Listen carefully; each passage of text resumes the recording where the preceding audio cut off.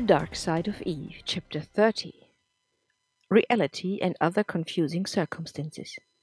Previously on The Dark Side of Eve. Andrew lives now in Eve's family, but it is difficult.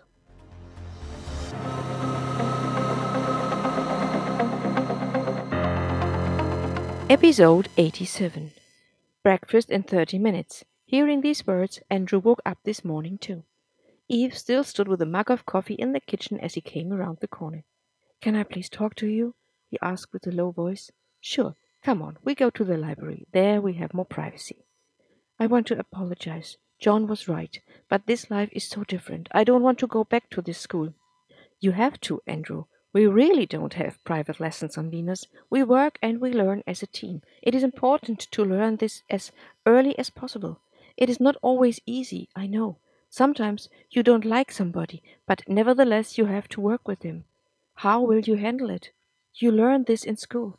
This and other subjects are very important." Eve looked at him. He was a handsome boy. He was tall but also muscular. She was sure Alan MacArthur was his father. He looked the same.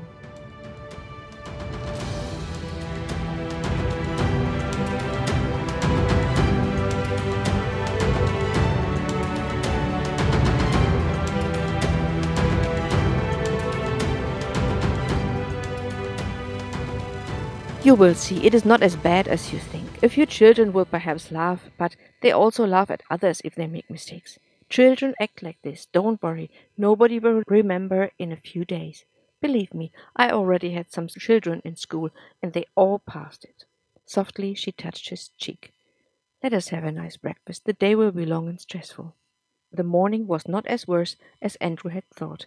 A few girls laughed as he passed them, but most children didn't even recognize him. During break time, Akam came along, and this time Andrew was happy to talk to somebody. As the school was over, Akam stood in front of his classroom. Then he guided him to the large cafeteria to have lunch with the family. It was the first time Andrew saw something like this. Hundreds of people, families, workers, everybody was there to eat, to talk and laugh. It was noisy, and he was shocked, but it also felt a little fun. The table of the arbitress was long, and he couldn't believe that all those persons belonged to the family. Andrew said nothing. He often looked over to John. Was John his brother? Really? During these thoughts, the question about his father returned. Farah never told him, but he would like to know. Perhaps he was allowed to live there. "Everything fine, Andrew?" Anna asked. He had closed his eyes and had the picture of General MacArthur in front of his inner eye. Was Alan his father? "Sorry, I was just thinking about something. Can you help me with some homework later?" "Sorry, I can't. I have lessons this afternoon, but ask Akam."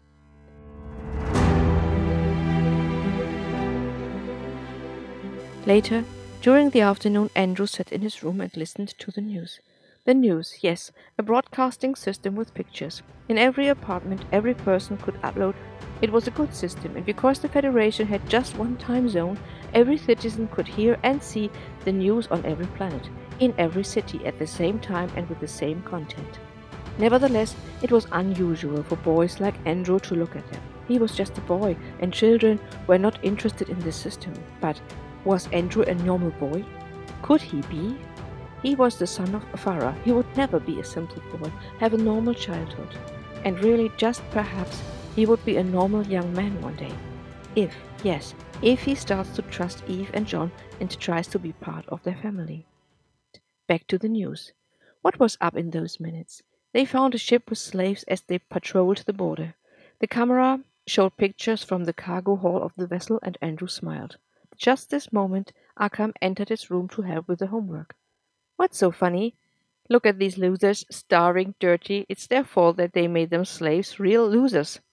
Akam stared at the pictures and at Andrew. "It is not their fault to be a slave. Forget about the homework," Akam said in an angry tone. He left the room and went quickly through the corridor. He had tears in his eyes as John met him. "What's going on?" "Nothing. Nothing looks different." "Nothing," Akam repeated and tried to wipe away his tears. "Talk to me, Akam," John said tenderly. "What did Andrew say that you are so hurt?" Akam was still weak. Eve supported him in school and against other children. He was hurt easily by their words, and Eve always felt sorry for him. Meanwhile, Andrew came out of his room. John looked at him. What happened? He asked, and Andrew got pale. Asshole, idiot, arrogant bastard, dirty dog! And Akam shouted and ran into his room. What happened? John said again and stepped over to Andrew. I don't know. I did nothing, he stammered. What did you do when Akam came into your room? Nothing. I was looking at the news and I saw these slaves. You know, these looters that were brought on a vessel, slaves by their own fault. It was amusing. This is what you did? Yes. Andrew, I think we both have to talk about humanity and laws.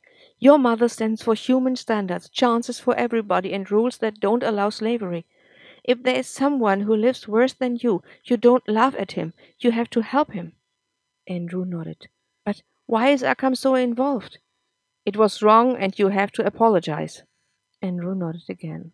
Meanwhile, Akam made his way to Eve, who worked in the library. She hugged him.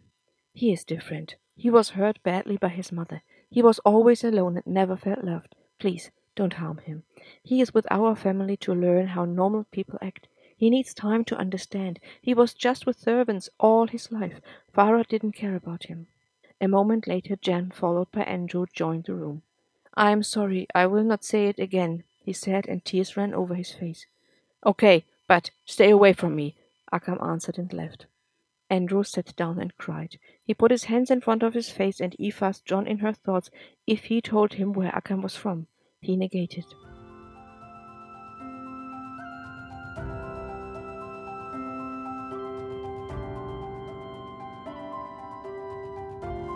Eve sat next to Andrew and hugged him. Please don't tell Farah, I will do better, I promise. You live here, Andrew. You are now part of our family. I will not tell Farah. I promise, and I don't think she is interested. Andrew nodded and went back to his room. He felt so lonely. There were so many things he didn't know. He would never satisfy Farah. Never.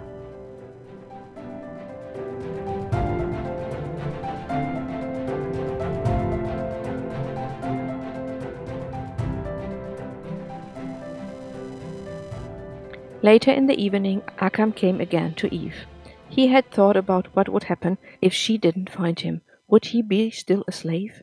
All the bad experiences he had survived, all those scenes, those nightmares covered and hidden deep in his soul, made their way up to his brain.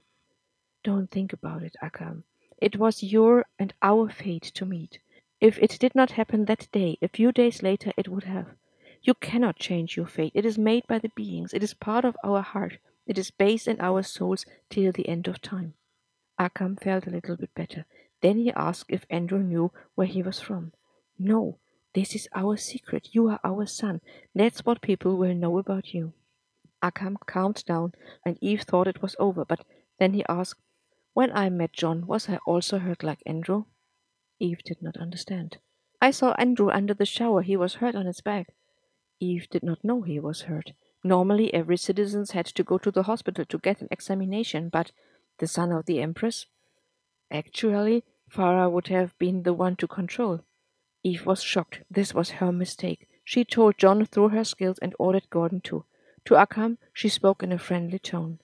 You cannot compare your fates. It is completely different. You were also in a bad shape, but not like this. Eve was not sure if he remembered, and she didn't want to wake up bad memories. Do you remember the day you met John? No. What about the time before? Not really. You had nobody, Akam. You were an orphan. The question is what is worse, to have nobody or to have Farah as a mother? To be honest, I don't know. Akam went to bed, and it looked like he understood and made his peace.